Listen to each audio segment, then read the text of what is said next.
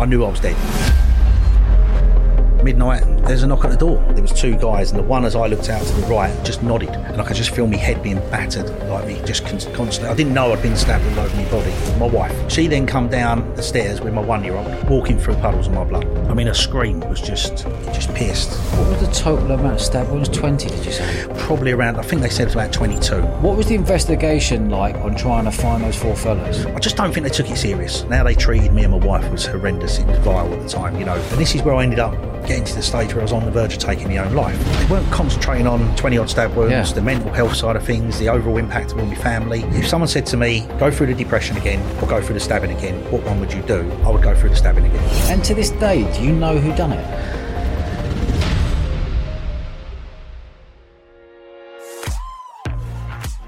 Welcome to the Eventful Lives podcast. I'm your host Dodge, and I'm the founder of Bournemouth Sevens, the world's largest sports and music festival. On this podcast, I speak to fascinating people who have all lived eventful lives.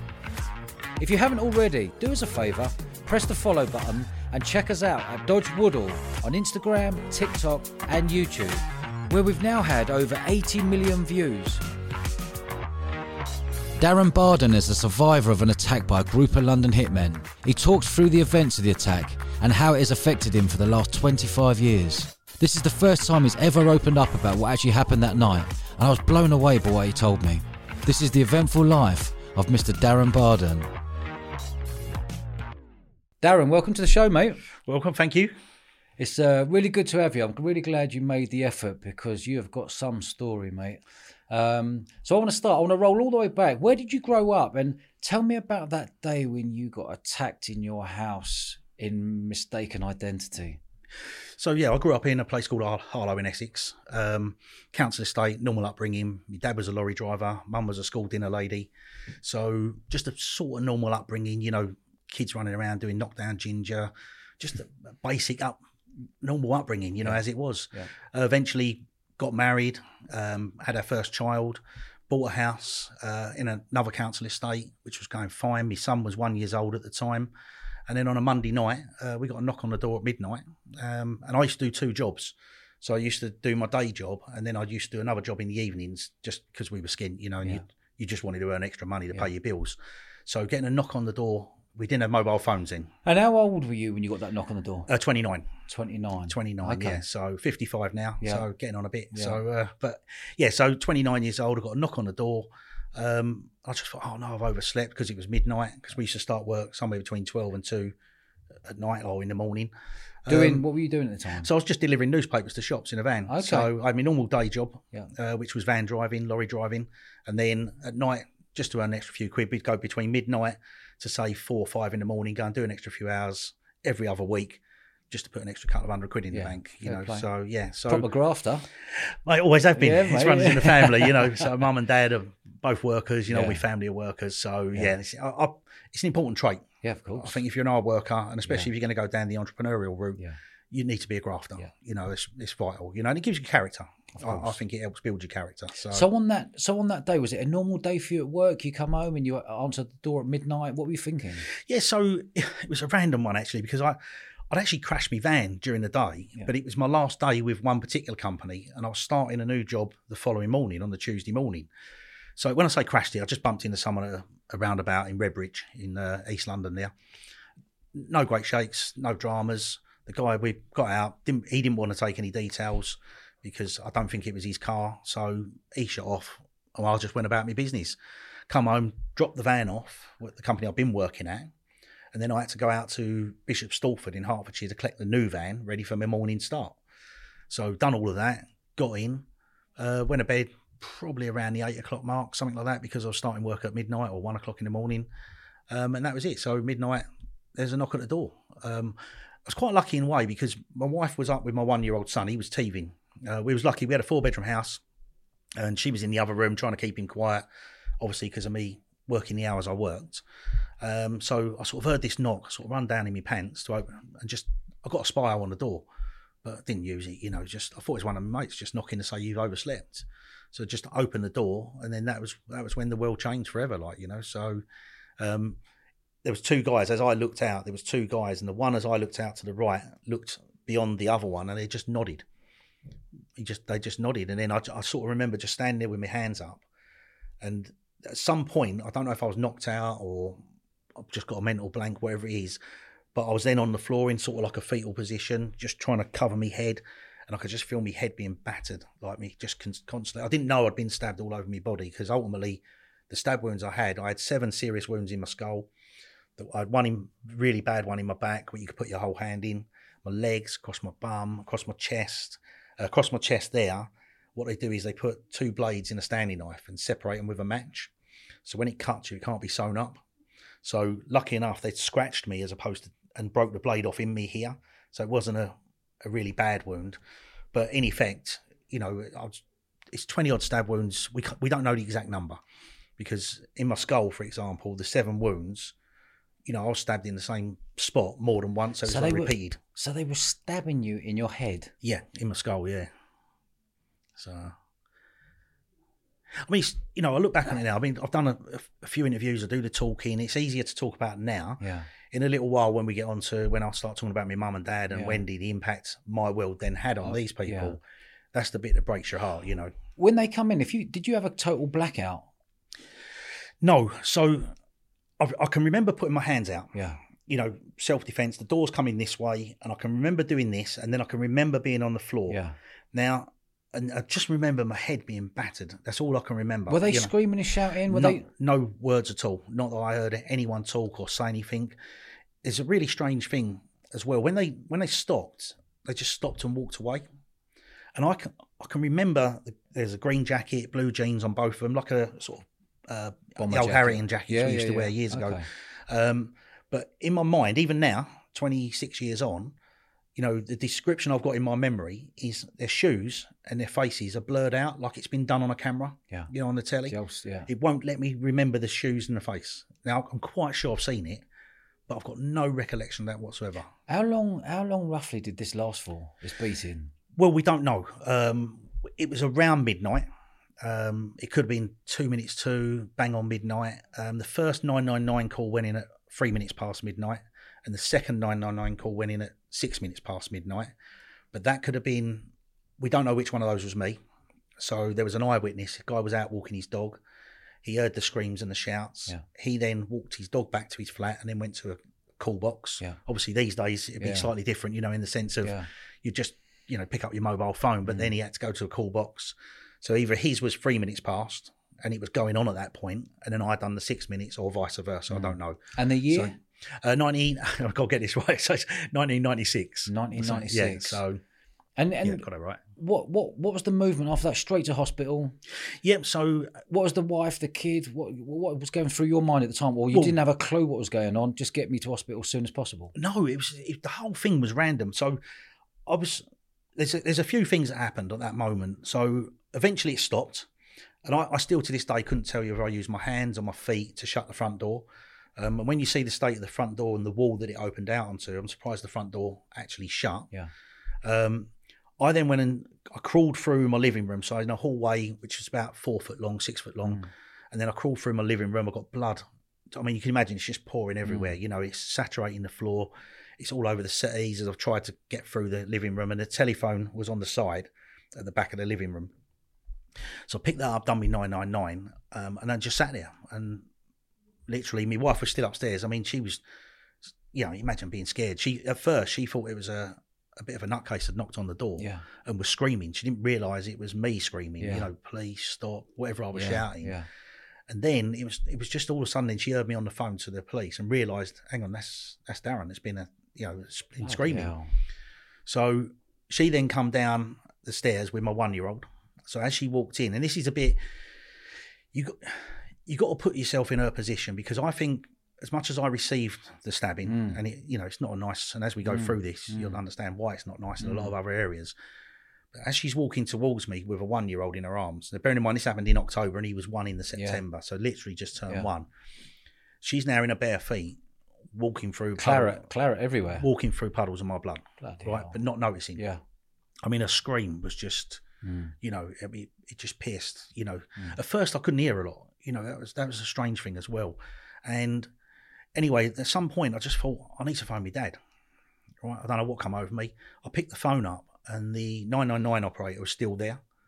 And I said to the 999 operator that I need to phone my dad.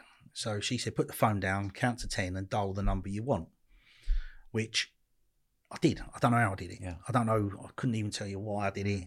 So I phoned my dad and I said, can you come round?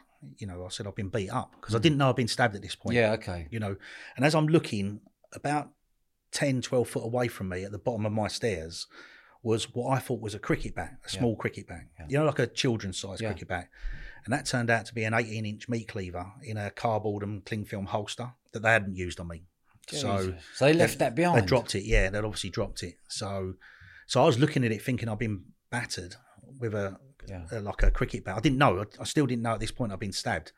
You know, not until the ambulance men were carrying me out on this metal chair thing. Because they say when you get stabbed, you don't feel it until later on. You're like, hold on, what's going on here? And I didn't have, from a pain point of view, none. Okay. For the adrenaline. Adrenaline, You know, what happens is if you stub your toe on a table, you'll get adrenaline rush, right?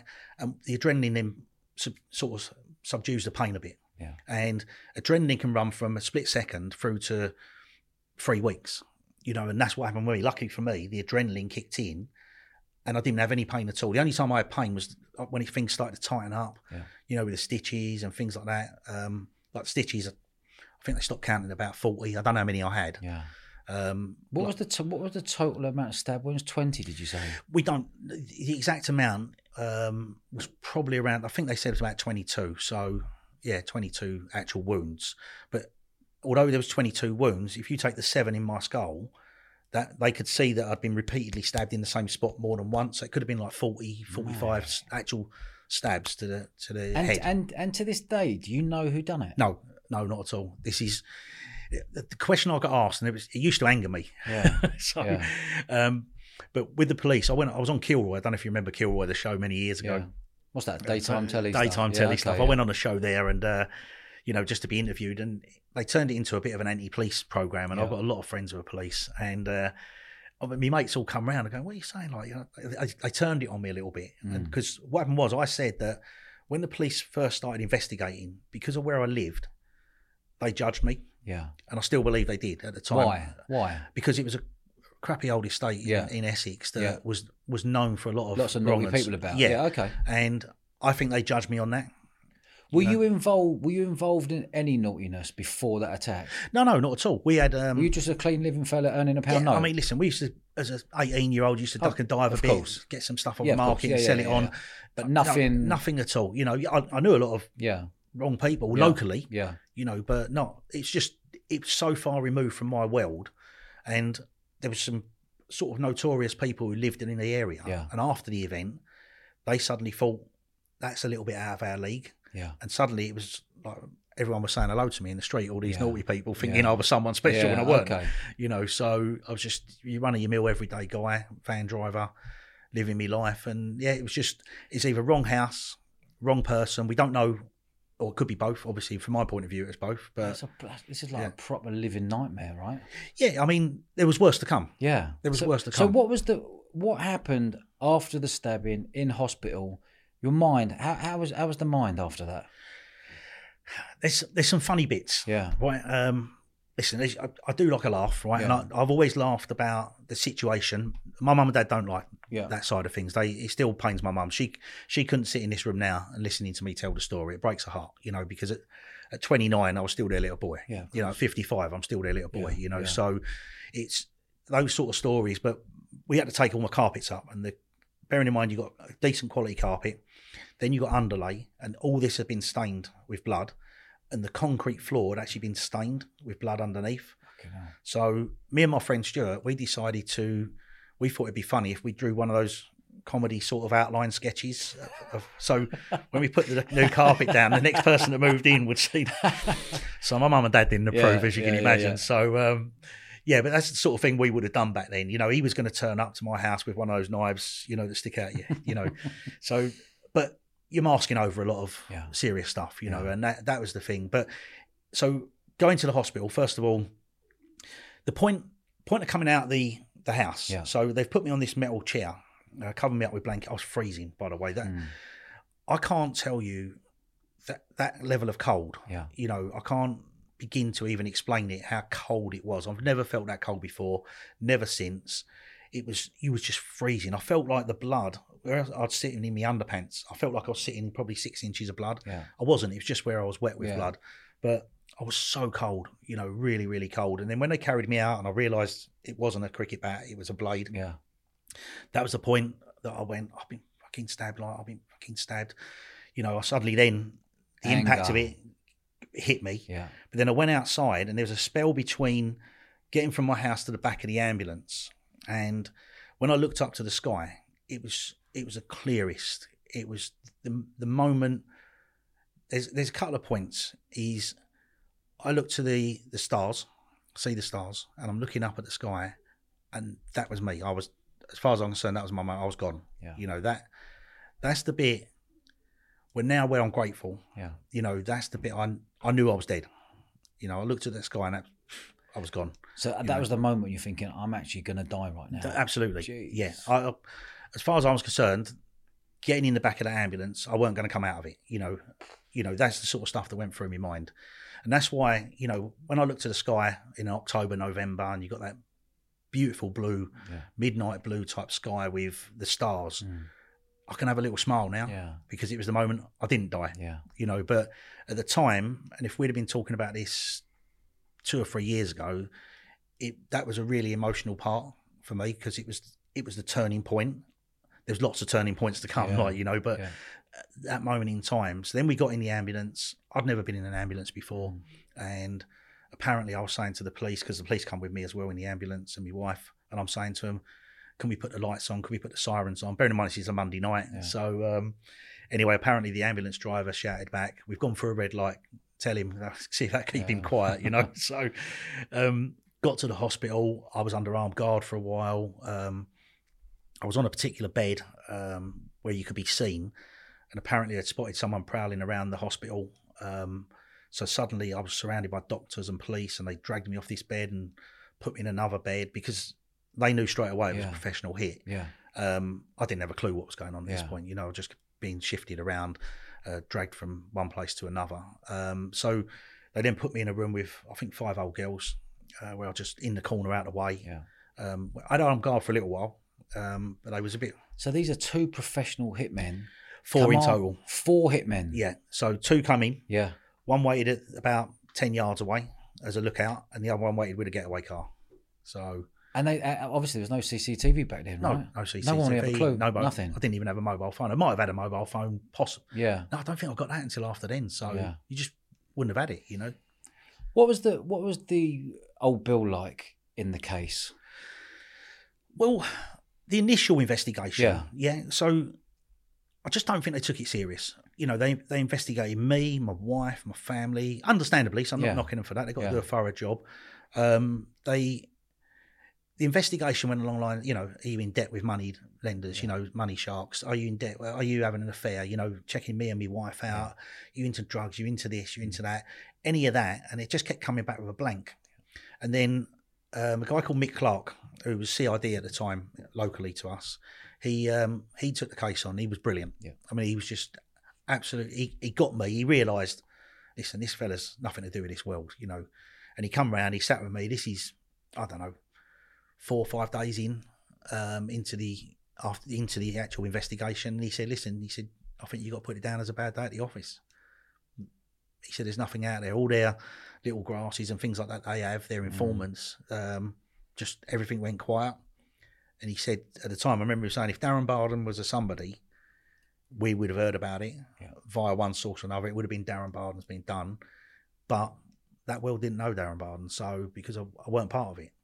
And that's when you're like, right, so now I'm back to the drawing board. Where do I go from here? What was your mindset like? Were you like massively, properly angry, going, I'm gonna need to find these people, I need to hunt them down, or what was going through the mind? Or were you like, I need to get away from this area, I don't want anything to do with anything? Scared. Yeah. Actually, just scared. I think I'm trying to remember back. I mean, it was a lot of years ago, and for me, it was just being scared. You looking over your shoulder. There was a spell a little while after when my mental health was impacted massively. We'll cover that in a bit. But there was a little spell where I suddenly thought I was invincible right? It's a stupid reaction. And it's, you know, when I look back, I could see a police car driving the other way and I'd take my seatbelt off, go on, arrest me. Yeah. It's ridiculous. It's absolutely ridiculous. But it was that, I just went nuts for a while, like, you know, absolutely nuts. But I think scared was probably the large part of it in the initial stages, you know. Beyond that, it was a bit like, man up, you got a young kid at home, you got a wife, you got to go back to work, and you just got to get on with life normally, you know, and you sort of had to suppress everything, which was where the problem began, which came out some years later. Yeah. So, which then, when we get to later on, obviously that's the hardest part. Did you move back to the same house? Yeah, absolutely, yeah. So I stayed with my mum and dad for about 9 months. They paid for a trip for me, my wife, family, and my sister and her husband. We went to Spain for a week. Then I went out to Holland for a week, just stay with friends, just to keep me away from everything while it was all going on. But then about 9 months later, it weren't great, you know, husband and wife and a 1-year-old living with your mother and father, like, you know, it weren't great. And you were living with your mum and dad because you didn't want to move back into the house? Yeah, basically, yeah. Okay. The timing had to be right. And it was, I couldn't tell you the date. Yeah. But a strange thing happened. It's sort of a funny story, but it's not at the time. But on the day we moved back, now bearing in mind, no mobile phones. I have to keep emphasising that, how long ago it was. So we got a phone by the side of the bed. We moved back in, and this is my first night back in the house. And midnight, bearing in mind I weren't sleeping, my wife was, I wasn't, the phone rang. And no one phones you at midnight. My stabbing was at midnight, you know, less than a year ago. And I picked it up, said hello, and it was just silent for a bit. And then they hung up. So I was like, shit, they're coming back. You know, that's because it's my first night back. So I then phoned CID, Mick Clark, and said, listen, I've had this. Got the number from 141, I think he used to do then. And he then got the number, and it turned out basically what it was. There was a guy at work who used to do a night shift, and he was seeing another girl on the quiet in his lunch break at night, and he phoned my number by mistake. So they went and raided his work, turned up mob-handed, thinking... He's got caught red-handed. he had some explaining to do. So I've never wanted to know his name, just in case. So it just turned out he just dialed my number by mistake. With the investigation, with the old Bill, obviously they had to come after you, not come after you, but ask you a load of questions. Are you caught up in any naughties? Have you been naughty in your time? Are you caught in drugs, violence, whatever it may be? It's no. What was the investigation like on trying to find those 4 fellas, in your experience? In my experience, I don't think it's good. I don't think it's particularly good. You know, there was another stabbing on the same night, which is funny enough. This guy I drink with now, we just met each other just coincidentally. We was actually stabbed on the very same night, completely separate incidents, just coincidence. But a few days later, there was a guy locally that was stabbed and killed by, I think it was Combat 18 at the time, the football hooligans. And straight away, because it was a killing, and it was like mine was a professional hit, they connected the two. Yeah. And I'd be like, as a Chelsea fan, I'd be gutted if I was done by Combat 18. Yeah. You know,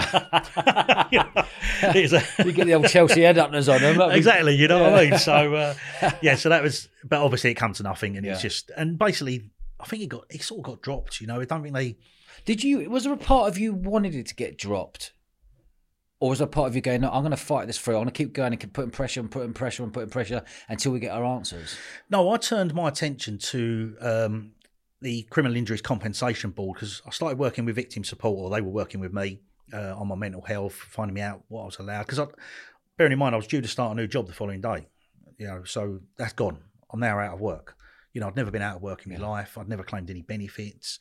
So my anger turned to people I could take it out on, because I had no one to take it out on. And who was that? So that was the Criminal Injuries Compensation Board, because they treated me like a scumbag, you know. Okay. That was out of all the experiences you go through when you have things like this happen, that was the worst.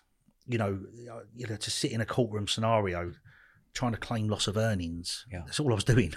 You know, weren't trying to get much. And how they treated me and my wife was horrendous. It was vile at the time, you know. I'll never forget the day, you know. When you say they treated you badly, what do you mean by that? So, first of all, you've got to go, it's weeks and weeks and weeks. Things may have changed now, you know, so things might be different now. But back then, you had 3 grades of payment, right? One was about 2,000, one was 5,000, then one was 20,000. Now, in my world, I'm thinking, this is quite bad, 20 odd stab wounds. Give me 20. I think I deserve 20. Yeah. So, but I weren't chasing the money. And this is the thing, I needed the money, but, because we were proper skinned. But for me, it was, I wanted the acknowledgement. I needed someone to go, you know what? That was really bad. Yeah. Because the police hadn't done that. They hadn't gone, they just sort of, I don't know, it sort of disappeared a little bit, And I was then just got back to work and so on. So this fight became my main fight because I had someone to target my energy into, and to sit there and you paperwork after paperwork after paperwork. And then they gave me an interim payment of 2,000. Now at the time, I think I'd lost about 8,000 in wages, being off, 6-7 months. Are you in the same room clocking the people? Again, you got 2 grand or 10 grand or 20 grand. Just give me 20 grand for God's sake. Oh, yeah. What are you lot mucking about? I've just been done 20 times, stabbed all over the place. Give me 20 G's and I'll walk. And I'm happy, you're happy. It's no skin off your nose. Where's the money come from? You say, does the money come from the government? Yeah, so it's a pot. It is a government. I think it's a government-run thing. It's a pot. Whether they take it from criminal, like claimed criminal activity or not, and it goes into a pot, I don't know. I don't know where it comes from. But I sat there. You've got to imagine you're in a huge room, like a classroom size. And they gave me and my wife a small school table with 2 plastic chairs. And they said to my wife, you do not speak. You do not say anything. If you say anything, you'll be ejected from the room. Down this side of the room, there was 3 people, all spaced out, like loads of space between them.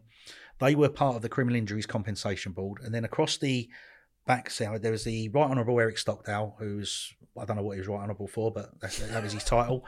So then there was a guy called Dr. Pinto, who was some sort of psychologist guy, wrote 5 books. And then there was a woman, I don't know who she was, sitting there. And bearing in mind, they've got the whole, I can't remember what you call it now, your folder basically. The whole file. Yeah, the file, yeah. So they've been through all of that. And they said to me, they went back for all my books because I was a self-employed driver. So I was claiming loss of earnings of 8,000. That's all I was claiming for. I weren't claiming compensation, just actually loss of earnings. And anyway, I went back through my books and I realised I'd submitted an invoice. Right, now, bearing in mind, this was October when I had the stabbing. My wife submitted the books in the January, so she wasn't on top of her game, So she submitted the books, and what we'd done, we'd submitted this invoice, put it all in the books, but I hadn't put it down from a tax point of view. So apparently I owed the tax man £187 and of unpaid tax, right? So anyway, they weren't concentrating on 20 odd stab wounds, the mental health side of things, the overall impact of all my family. What they concentrated on was I hadn't paid all my tax, 187 quid. And this Right Honourable Eric Stockdale said to me, he said, upon assessment, he said, I think you've been quite lucky. We've given you 2,000 already because non-payment of tax is a criminal offence and we don't give money to criminals. You're joking, That's how they left me, sitting there, right? The table was shaking. I was, this point... Frothing, right? Oh, my God, yeah. And bearing in mind, we're talking probably 2.5 years on from the stabbing, somewhere like that, so it took a long while to get there. And I was... furious, right?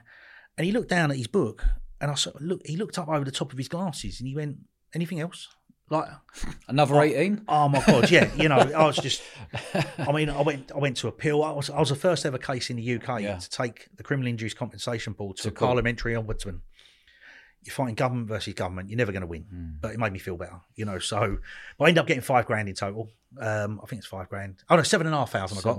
And then about 5 years after, I think they gave my wife £1,000 because she was obviously in the house at the time. I've got to say, mate, that's a proper piss take. Oh my God, mate, it's like shit. When I look back now, you're telling me this story is the first time I've heard it. Yeah. I want to roll back a bit further. Yeah. You spoke about the word mental health. Yeah. Now, mental health's touted around everywhere these last 2-3 years. When you were about, there wasn't the internet. Yeah. People didn't know what mental health was. People were just like you mentioned a minute ago, just crack on. Yeah. Deal with it, whatever, What struggles did you go through post-attack? I think not a lot. I think because you're a bloke, right? You got a wife and a young family, and went to see my doctor. I went to see a psychiatrist. First of all, I went to see a counsellor, and you go in to see the counsellor, and I don't know why I was there. I felt I was going there because I thought it might help a compensation claim. I didn't feel there was anything wrong with me. Yeah. I was still trying to be a boy, here I am, I've got to fend for my family. Yeah. The counsellor quickly realised, I was in trouble up there, and so they put me in front of a psychiatrist. And I made a joke one day. I just said to the psychiatrist, I said, listen, she asked me about my sleep. I said, I tend to sleep like, after a few beers or maybe some sex, like, so I said, maybe I should be like an alcoholic raving nymphomaniac. And so I said, I'll be all right then, like, and she was like, I don't think you're taking this serious, like, which I wasn't, and I didn't. I had about 3 or 4 sessions with these, and I was like... You just said a minute ago that you weren't right up there. Yeah. What was wrong, do you think? I think anger. Anger, okay. I think anger, yeah. Okay, definitely. So the emotion, anger, was still floating around. Yeah. And was it anger because the old Bill didn't catch those 4 lads? Was the anger that you got attacked for no specific reason? Was the anger because you didn't get 20 grand? What was it, a combination of everything? Combination of everything, but I think more importantly, the impact it had on my wife. That's where I think the anger come from, because she had to come down those stairs and see her husband bleeding to death, with a 1-year-old. And there's a little moment which, she sat on the settee and, she's just in complete shock. I'm sat there bleeding to death and we're waiting for the ambulance to turn up. And my son, who was 1 at the time, I'm doing this. I'm trying to keep the blood from pouring in my eyes because it's just gushing out of my head constantly. And as I'm doing this, my son thought I was playing peekaboo. So he's then going like this way, sitting there. And I'm now having to do peekaboo. Yeah. I'm on death's door. I'm doing peekaboo with a 1-year-old, in her world, she's witnessed all of this, so I lived it, but she witnessed it, the actual immediate aftermath. Yeah. So I was anger because, I was incontrollable with my emotions. Yeah. I weren't in control of them. And she was on the wrong end of it all the time. I didn't do anything physical or verbal and things like that, but it's just, I just couldn't control myself. Yeah. I could sit and watch an episode of The Bill and suddenly the emotion would come over me and I'd just be sobbing my eye out. Yeah. And then I'd get angry with myself. I mean, the names I've called myself and the stuff I've done to myself, I couldn't control it. Do you feel like you've mentally tortured yourself for a load of years post the stabbing? Yes, absolutely. Yeah, absolutely. Listen, whoever they were after, has had a lucky result. Whether they've ever been caught and done eventually. But you know what? I knew it weren't me right from day one. Whatever happened, it weren't about me. And that's always been my saving grace, because I've never, ever been bothered by catching someone, because I don't know what it's going to achieve, especially now, 20 odd years on, I don't know what it's going to achieve. Say they walk in here now and say, by the way, it was us. My world don't change. For my mum and dad and Wendy, it changes dramatically because then they got someone to target, So how's your mum and dad been these past 20 years with this? Because if that was my little boy, whether you were 29 or 50 odd now, you're still my little boy. Yeah. And I don't want to see my little boy been beaten up, hurt, anger, and as a parent looking in, you're going to go through all this emotion as a parent, and it's pretty difficult to try to put that under the carpet. Yeah, I think for different reasons, mums and dads react differently. Yeah. Mum, probably because you are still a little boy. Dad, because he grew up in the East End of London, lorry driver. Tough. They used to fight a lot and things like that, so he'd want someone to pay for it. He's 75 now, and he'll go to his grave never being able to make someone pay for it. And that eats away at him constantly. And whenever I do things like this, I try and say, look, I'm all right. I'm doing all right for myself, which I am. I'm in the best place I've ever been now. But there's still no one being made to pay for it, and mum's side of it, I think the same thing. No one to pay for it, but she still worries because of the depression all those years after. They know it's never gone away. And it probably hasn't. At the moment, I'm in a great place, where I am now, but from a mental point of view, but it's still going to be there, from their point of view. Absolutely. Yeah. And it's interesting, the older generation haven't got the accessibility to, we've got to work out what depression is or what anger is or whatever it may be. Yeah. They may be holding on to that for the rest of their life, but the pain in them till the day they go. Oh, 100%. Yeah, okay. Yeah, 100%. It eats away at my wife. Yeah. She always Your current wife now? Current wife. She's been my wife 30 odd years yet. Yeah, so she's lovely lady. She was sitting there at the time. I'll call her my current wife now, so she don't buck a game up, I want to roll back a little bit further as well. Yeah. We talk about trauma. Yeah. And a lot of people we've had on the podcast who have had trauma as a kid and have done the naughty stuff that they've done haven't dealt with the trauma as a kid. Yeah. I want to go to your 1-year-old. Yeah. For him seeing that, there'll be somewhere stuck in his mind of that vision. Have you had that conversation with him, or is it under the carpet? I had the conversation. So what happened was, and I remember the day, my wife used to work Saturday mornings at the bank, and we went over to get our hair cut, and he was stood behind me. He was 8 years old, And as he stood behind me, so the scar in my back, with both the kids, we'd always gone, this is why you don't run with scissors. This is why you don't play with knives. I mean, how you think I can do this? But it was a story we used, So we always said to the kids, you don't play with knives, don't play with scissors, because that's what happens. Or a good chat up line around birds. Shark attack. Shark attack. Absolutely. Fended him off. You should have seen them. Free sharks.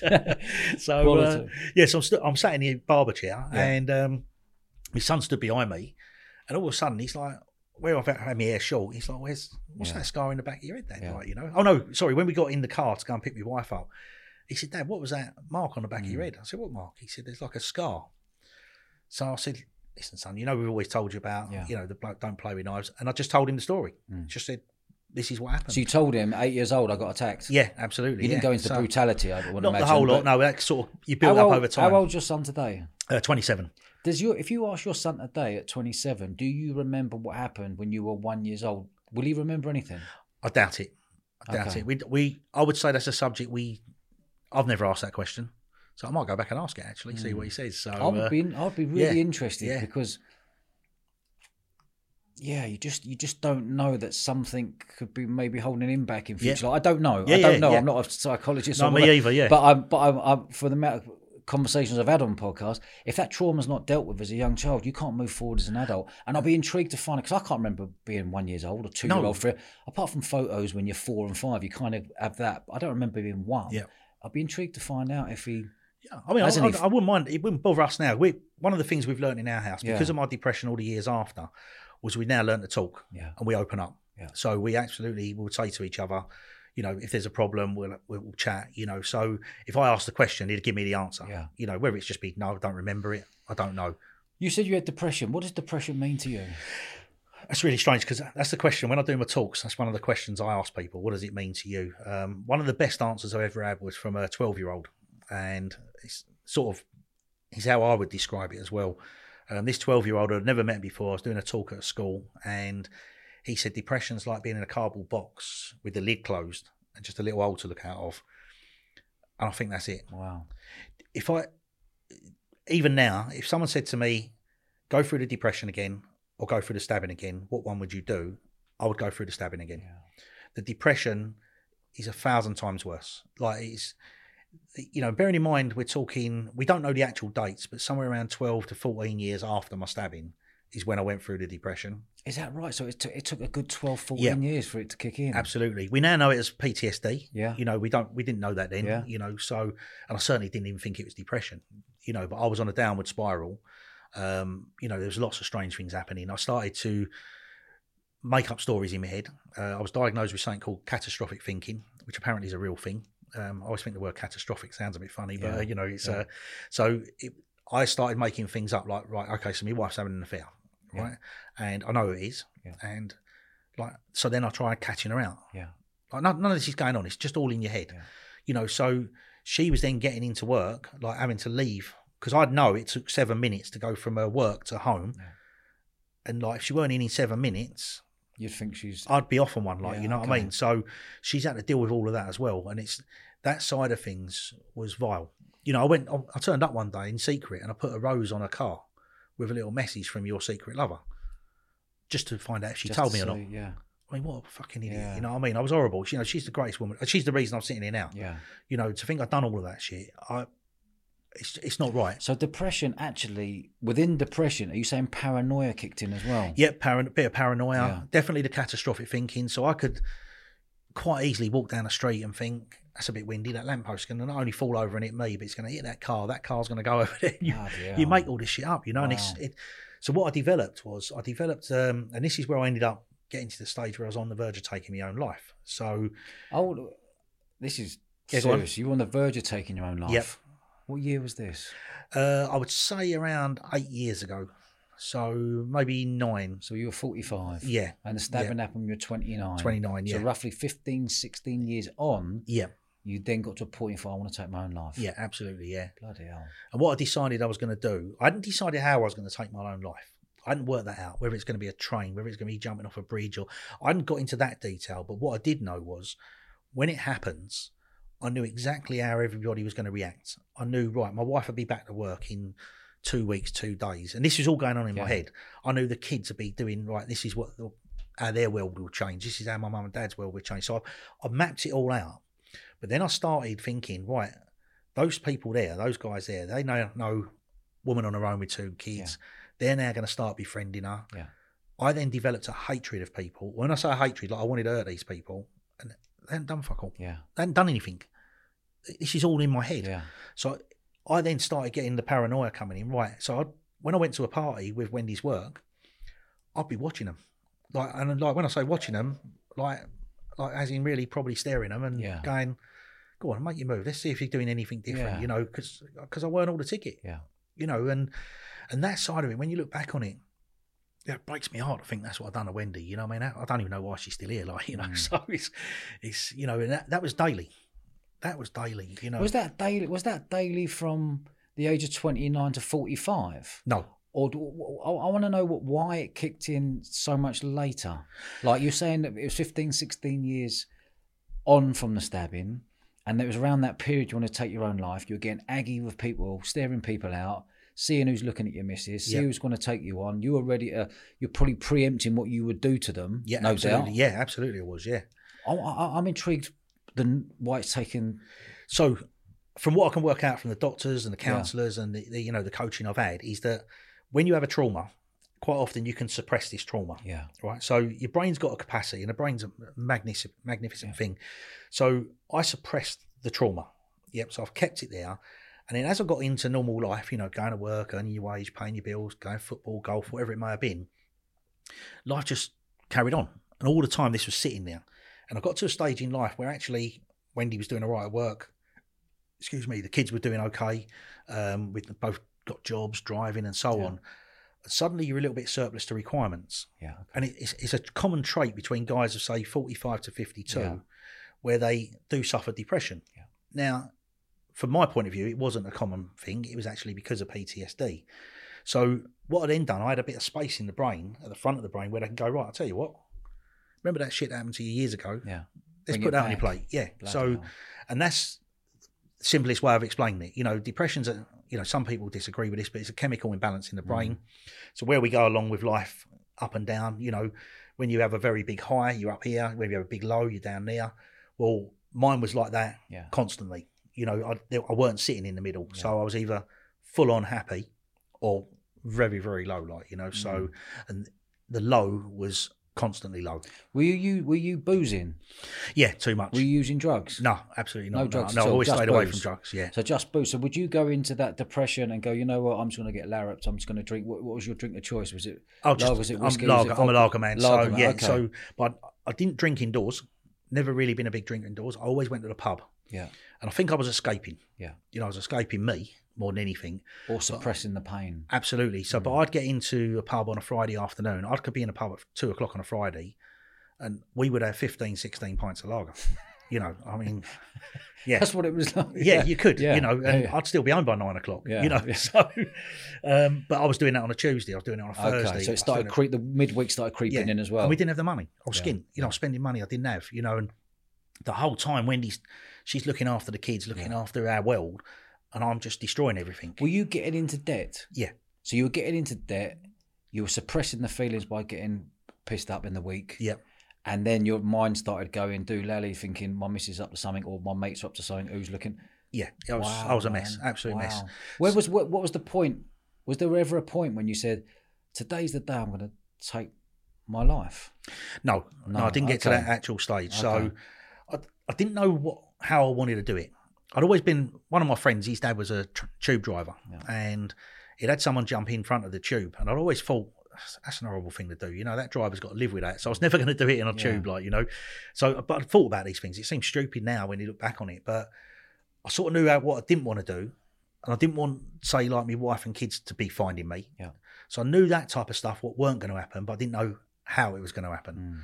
But to even go down that route, you know, thinking, right, I need to terminate myself, you know, and Jesus. You know, now when I hear the stories and I see it all the time, you know, which is the work I do now, you know, I don't, you know, the suicide prevention stuff I do. I'm not trained, I'm not a psychologist, I'm not a doctor. I do it through lived in experience. But you've been there and got the T-shirt on what's going through the mind. Yeah, absolutely. What advice would you give to someone today, knowing what you've gone through, getting into debt, more alcohol, thinking about how you're going to take your life. What advice would you give to? Because the biggest suicide rate in our country at the moment is between that 40 and 50-year-olds. Yeah. And I think there's 5,000 suicides a year. Yeah. Yeah. I mean, I work in the construction industry. Yeah. So I supply the construction industry, and there's 2 deaths, suicide deaths, every day in the construction industry, every working day. You know, if that was a fall from a scaffold, they'd shut sites down. Yeah. But there's 2 people taking their lives every single working day, you know, in the construction industry. And I think we got to do more. Yeah. And also in this country, we do something, a figure we work out around is 1 in 4 people have an issue with mental health. Yeah. Now, I think it's more than that. I think it's more than that. It's a lot more than that, but the studies show it's 1 in 4 people. Yeah. Now, I used to think, right, this 1 in 4, and I've had it myself, people going to me, reach out. Look, if you need anything, talk, you know, ask me, you know, come to me for help. Yeah. I can tell you categorically from being in that position, the last thing I'm going to do is tell you I'm weak, is to tell you I'm struggling. Yeah. I'm not going to do it. I'm a bloke. It's a We're bloke shit, thing. you know. Yeah. So I know people are not going to reach out. And you see companies now, they put all these things in there. You know, you're signposted where to go if you're struggling, you know, which is brilliant. Yeah. But you're not going to reach out because you're accepting in your own world, you failed. Yeah. You failed yourself. Well, you ain't going to tell you, look, the whole thing at the moment is speak to a mate. Actually, you don't want to speak to your mate. No. If you're a geezer or a bloke or a lad's lad or whatever, you're going to go to your mates. Yeah. It's a sign of weakness. My mate Rob, we used to go out on a walk on a Friday. I was lucky enough, I had a job 3 days a week. So I worked with someone. And so on a Friday, we used to go for a nice long walk, 7, 8, 10 miles, always end up in a pub. Right. And anyway, I wrote about it in the book. And when he was reading the book, it suddenly dawned on him. That's when I was going through this. And he went, how comes I didn't know? Yeah. This guy walked with me for miles and miles, hours at a time, spent hours in a pub with me and never knew I was struggling. Yeah. No one did. No one else outside of Wendy knew. What was so you're 45, really struggling. What was your go-to? The internet's about now. You're talking like only 8 years ago. We're talking 2015, 2016. What was your route to go? Actually, I need to speak to someone as soon as possible. I need to find out some more information because I've got to sort my Swede out ASAP. I didn't. You didn't? No. So there was one moment. My wife's boss, Vic, his brother had died quite suddenly, and it was his day of his funeral. And my wife wanted to text him in the morning, and she just say, you know, listen, I'm thinking of you today, type thing. So she said to me, you know, what shall I write? And I was like, I had a doctor's appointment because I had a bit of an itch on me boob there, like, you know. And I remember wanting to explode her, thinking, I'm going to the doctor's and you're worried about some bloke we don't even know who's died. You know, I was really horrible, like, you know. And that moment was my point of thinking, Darren, you're a fucking idiot, you're a proper idiot. Yeah. And then when I went to the doctor's, I sat in the doctor's and I said to him, as I walked in the room, you go in, you push the buttons, and at the time you had to do the old, you clean your hands, and I sat down. I said, right, Darren Barden. As I walked in, there's another doctor sitting in my doctor's chair, right, and my doctor was sitting here. He said, oh, Darren, just so you know, we're doing training in here today. You know, okay, if you're all right about that. And I just went mad. I mean, you know, we're all right with swearing on here because I'll give you an example of how it went. So I went, you what? Fucking trainee doctor. Now, bearing in mind, I'm in a doctor's room, right? Fucking trainee doctor. I went, who the fuck are you? I said, tell you what, get yourself up now. Right, you go and sit in that fucking chair where you belong, right? And you fucking examine me, not some fucking stranger. I've got an itch on my tit and I'm fucking nuts. I said, if I walk out of here now, you're never going to fucking see me again because I'll be dead. They swap seats. Seriously, I've kept phoning the surgery after, apologising. I mean, I was fucking mental, like, you know. I was really, really angry, really angry. Were you a fighter? Nah, not really. No. I've done a bit of karate, but you weren't a fighter. So I'm going to take. I'm going to have a tear up tonight. No, all out. No, definitely not. No. Right. So I want to find out about your wife. Yeah, you've been with her 30 years. Yeah, and she stood by you. All since the age of 29 to where you are now. Yeah. What a woman, number one. Yeah. And what she must have gone through, and the pain, and the anger, and everything. Is beyond belief. So massive respect to your wife. I just met her before we come on here in the green room, and huge respect to your wife, Wendy. She's, you know, the biggest impact of my world. She's had that on me, you know. So my mum and dad have been brilliant. My sister, my friends, you know, I've got a great circle of friends and family, but she lived it. Yeah. She was the only one I knew. Yeah. She'd, you know, I'd get up in the middle of the night and I'd be downstairs and we had a coffee table and I'd be walking around it like a lunatic and I'd start kicking furniture, you know, and she'd have to be like, right, so make sure the kids didn't hear, come down, settle me down, you know. There'd be times I'd just be sobbing and there she was, bang, arm around me, you know, and it's, I don't know, you know, superwoman, you know, to be able to carry on in her work as she did, and she's worked her way up the ladder there, to be able to bring up a family, because I was best part useless, you know, with the kids, and to maintain our relationship through that is remarkable. And all of this is from a vicious attack that had nothing to do with you. Yeah, yeah. So it's that the impact on Wendy for me is the biggest thing. You know, you can't imagine what she felt coming down with a 1-year-old in her arms, walking through that blood. Oh. But then the next 15, 16, 17, now 20 odd years on, to live that, you know, and how vile I was with her. You know, we was out one night with her workmates and we're talking about, am I a fighter? No, and this will prove it. Yeah. We was in a nightclub in Epping in Essex called Billie Jean's, and it got to about midnight and a couple of local unsavoury people come in and I was like, made me feel uncomfortable. So she took me home. Because I weren't right in the head, all her mates went on a minibus and we drove. So, because she don't drink. So anyway, she drove me home. A year later, we're back in the same club. And all of a sudden, about 10 to 12 or something like that, she says to me, right, do you want to go? Because it's getting near midnight. She said, do you want to go? I said, no, you're all having a good time. It's a good atmosphere. Don't worry about it. And 3 guys come in and completely off their tits. You know, like they just walked in, didn't buy a drink. And you know yourself, if you spend a bit of time around pubs, you can clock these people. They're straight away. They're not right. Yeah. And as I was looking at the 3 of them at the bar, the one on the left, I see him say to his mates, watch this. And he started walking around the sort of the bar area and around the side. I started thinking he's coming towards me. And as he come towards me, he pushed Wendy in the back and knocked her onto a table. And as she went to get up, he'd done it again. And this was the moment the red mist come over. Yeah. Now, this proves I'm not a fighter, right? Yeah. As far as I'm concerned, in my world, I was battering the shit out of this geezer. You know, I even picked a bottle up, eating with a bottle. I mean, I probably didn't even hit him. Yeah. I don't know. You know, in mind, just lost the plot. Just completely lost the plot. Wendy hadn't seen what had happened, and so she thought someone had bumped into her, and I'd overreacted. Now, lucky enough, her friend had seen the same as me, but this was on a Friday or a Saturday night. Now Wendy at this point hates me. That was the final straw of her. You know, I'd done it, embarrassed her in front of all her workmates. You know, and this point, you know, was going to take some getting over. And I was trying to say, listen, this ain't my fault. The geezer was a twat. You know, I then had a row with the bouncers on the way out, and it was, you know, she was getting me out. These 3 geezers were back at the bar, just standing there, and I'm like they're going to give you problems, like, you know. So the bouncers got rid of me. Yeah. We got home, and she just didn't speak to me until when she got to work on a Monday, and her friend said to her exactly what I'd been saying. Yeah. And then, even then, though, the anger had set in, and I think she'd had so many years, day in, day out, of putting up with my crap, that actually she sort of needed the excuse to be able to have a go at me about something, and that was it. Yeah. And it took a long time to rebuild after that, a long time, you know, but, you know, and she did. Are you still angry today?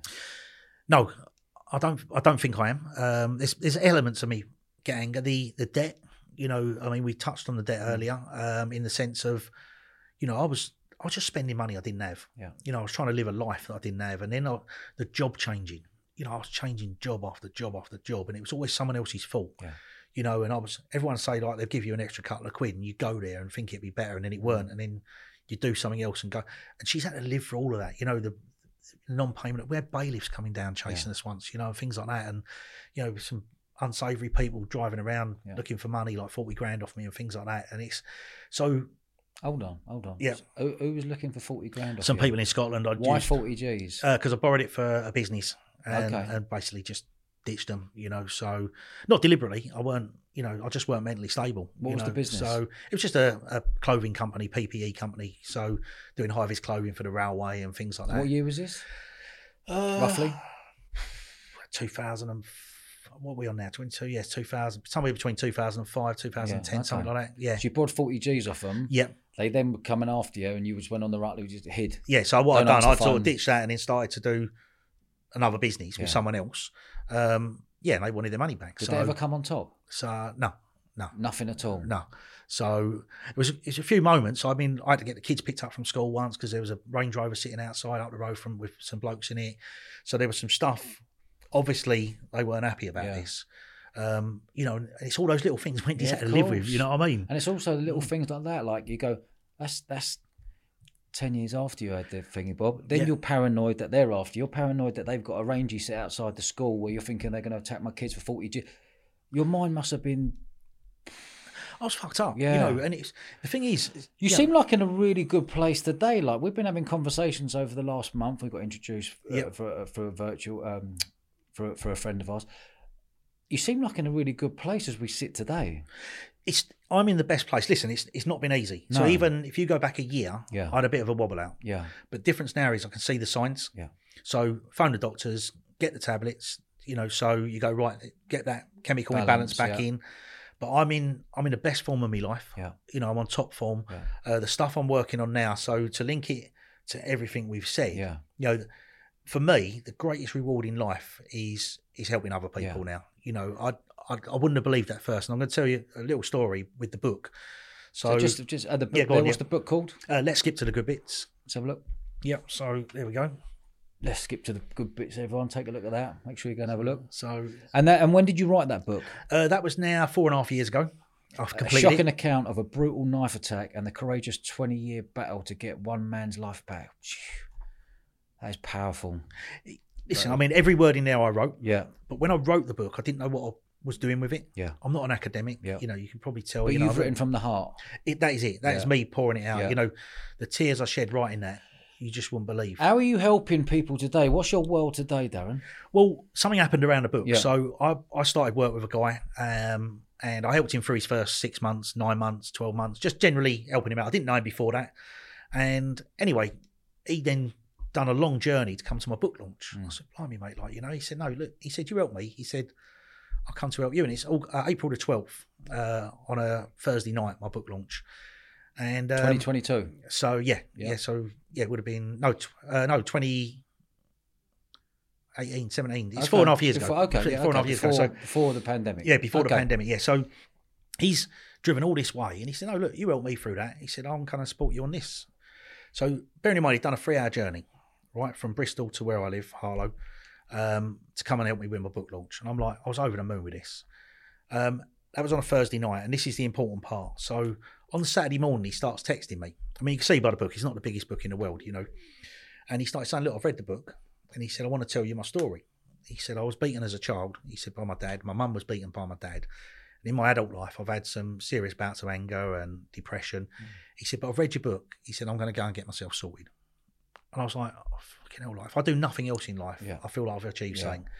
So that was in the April. About May time, I got a message through someone from his wife saying, thank you. She's got her husband back. And I'm like, fucking hell, this is great. Fast forward to January after, and I met up with him again, and he said to me, I need to tell you my story. So I said, no, you've already done it, mate. We was up in Manchester on a conference, and he said, no. He said, I need to tell you the real story. I said, all right. So he said, April the 12th was your book launch. Now, even the wife and kids don't remember my book launch, the day. I do, but so he does. And the reason was, and he said, look, I was beaten by my dad, my mum was beaten, they went through it. I said, listen, you ain't got to cover it again. He said, no. He said, the reason I know, he said, I had my suicide notes written to my wife and kids. He said, I had a stash of pills, stash of drink, and I was taking my own life that weekend. Right? He knew how he was doing it, he knew where he was doing it, and he was ending his own life that weekend. And he read my book. Wow. And now he lives a happy and fruitful life now. Wow. Whenever we see each other, he'll be watching this with pride. Whenever we see each other every now and then, we don't tell everybody. It's why I won't ever give his name out. We know what happened. And it wasn't about me. It wasn't about, I saved him. Yeah. It was about just that timing. Yeah. And I started to think, well, if I can do that, why can't I do that a bit more? It hasn't cost me anything. All right, I wrote a book and all that sort of stuff. You never make money out of books. But, it's such a rewarding feeling. And I could give you 15, maybe even 20 stories like that now. Wow. Where people were right in desperate need, struggled, read the book, or they've spoken to me, and I've helped them one way or another. If there's someone out there listening right now who's really struggling with their mind health, Yeah. I like to call it mind health rather than mental health because of the connotations Actually, I like that. it was as I like a kid, that. Yeah, you know? absolutely. If you were the mental kid at school, you were the one, you know. Yeah. But so if someone's struggling with their mind health right now and they're thinking real dark thoughts about taking their life and they're thinking about leaving their kids behind, their families behind, what advice could you give them right now? It's really hard because of what I said earlier. Now, I could give them all the advice in the world to speak to someone. And that's the most important thing, whether it's a mate in a pub, whether it's a work mate, whether it's your boss, you know, your wife, your partner, you know, husband. For me, speaking out is one of the greatest things you can do. It does help massively. However, going back to that 1 in 4 scenario we have in the UK, that means there's 3 in 4 people to look out for the 1 in 4. Yeah. And that's what I focus on now. You know, you're in a group of mates, the majority of you are going through life fairly hunky-dory, you know, and suddenly that one guy, one girl, is not in the WhatsApp chat as much. They don't come out on a Friday. You know, suddenly you've heard they borrowed some money from someone, 40 quid here, 20 quid there. That's when you got to step up. As one of those 3 in 4 people, go and ask them, are they okay? You know, say to them, are you okay? Everything okay? Chances are they're going to go, yeah, no problem. It's all fine. Ask again. Yeah. And then ask again. Yeah. And keep asking because that saves lives. Yeah. That genuinely saves lives. And for me, that's where my focus is on the 3 in 4 people helping the 1 in 4. Because the 1 in 4 is not going to listen to me. Won't listen to you. I hope they do. And I clearly know they do because of the book, you know, the impact it had on people. But generally speaking, I know through lived in experience, they're not going to reach out. Yeah. They very rarely do, which is why you end up with the suicide rates that we got. You know, so 3 in 4 people, look out for that 1 in 4. It's absolutely vital. That's unbelievable. That's fantastic advice, Darren. Yeah. Darren, I've really, really enjoyed this episode. I really thank you for your honesty and looking back for all the years, what you've gone through from that brutal attack for no apparent reason to where you are now. You seem like in a really good place today. You know what? It's the best I've been for many years. And the part of the reason is I can see there's a light at the end of the tunnel, there's a future, not just in my world, you know, some of the stuff I'm working on now. So I've created an online training course for salespeople, but it's more not only sales training, but it's sales training with the mind health side of things built into. I'm going to keep using that now. Thank you for that. So the mind health side of things where, you know, in sales, you're 3 times more likely to suffer with anxiety and depression than the national average. In construction, you're 3 times more likely than the national average. You know, so for me, why not help these people? You know, why not give them an insight as in where I was, the job hopping and the financial problems, and actually coach them. If they do the right thing, they don't have to live that route. So I've created an online training course, which I'm very proud of. What's that called? It's going to be called 6 Pillar Sales and Confidence Creator. We're going to launch that hopefully the end of February. Just be an online course. We're going to do a free version first and launch that. Because I enjoy doing my job. I enjoy my work, so I don't particularly want to give that up yet. I'm now writing a second book. You got a name for the second book? No, we're not sure where it's going to be. Out of the Blue was one of them. But it's more the positive impact I can have on the world now. Do quite a bit with a charity called Ian's Chain, which is a suicide prevention charity. What's that called? Ian's Chain? Ian's Chain, yes. My friend Alan, his son took his own life when he was 23. And that was 10 years ago this Christmas. And he took his own life at 23. 23, yeah. Do they know why? No, and that's one of the things, the ripple effect of suicide. And when you look at my world, you know, the stabbing and all that, this is something that's impacted me, not by choice. You know, this is something that was put on me. And then I end up in a suicidal position, which then, if I'd have taken my own life, the impact is greater. You know, so when these people are out there, you know, doing the stuff they do, you know, whether it's professional hits on people like me or bullying, you know, there's a massive, you're not just impacting that one person. There's a huge impact that goes on forever. You know, that's a proper life sentence, you know, so. Darren, I see a nice cup there. Tell me what that cup's about. Yes, so last week up at work, they created a cup called, they've done it in conjunction with my height, by the way, so short and stumpy. So, but yeah, it's called the Legacy Cup. And it's because of the work I do within work and also outside of work, and hopefully leave a legacy. You know, and that's one of the things I want to do. I want to create a sales academy that helps people with mind health as well. So I'm just loving that phrase, I'll tell you. But yes, I've just won that last week. I'd also won an award a couple of years ago called the Extra Mile Award. And I didn't realise how many people I'd impacted. And it's not about like, oh, look at me. You know, it's just because I'm the one that's standing up there going, listen, shit happens. I've put my hands up and said, I've sat in the kitchen on my floor, I cry my eyes out. We do it as blokes. But there is a light. You know, there's a light at the end of the tunnel for people to go, actually, you know what, it's not all doom and gloom. No matter how bad things can get, whatever trauma you've gone through, there is a way out. And hopefully if you've got a good network of friends and family around you, you'll achieve that. Darren, this has been fantastic, mate. Yep. I felt like I said a minute ago, I really thank you for your honesty. I think you're doing really good stuff, and if you like you said a minute ago, if you just help and save one person, massively, that's good. But mate, where can people find you? So darrenbarden.com. We're just having it revamped now, the website. The book, Let's Skip to the Good Bits, on Amazon, and also Taking Care of Business, which is my Facebook and LinkedIn groups, where hopefully this year you'll see more daily input on those, where we're helping others. And it's not just a sales thing. That's the important part. Whatever industry you're in, I try and just, if I can, spread a bit of positivity in the world. Good man, Darren. It's a pleasure to meet you today. I really do appreciate you coming all the way down from Essex to Bournemouth today. It's been great. You're a good man. Thank you very much. Darren. Thank you. Cheers, mate.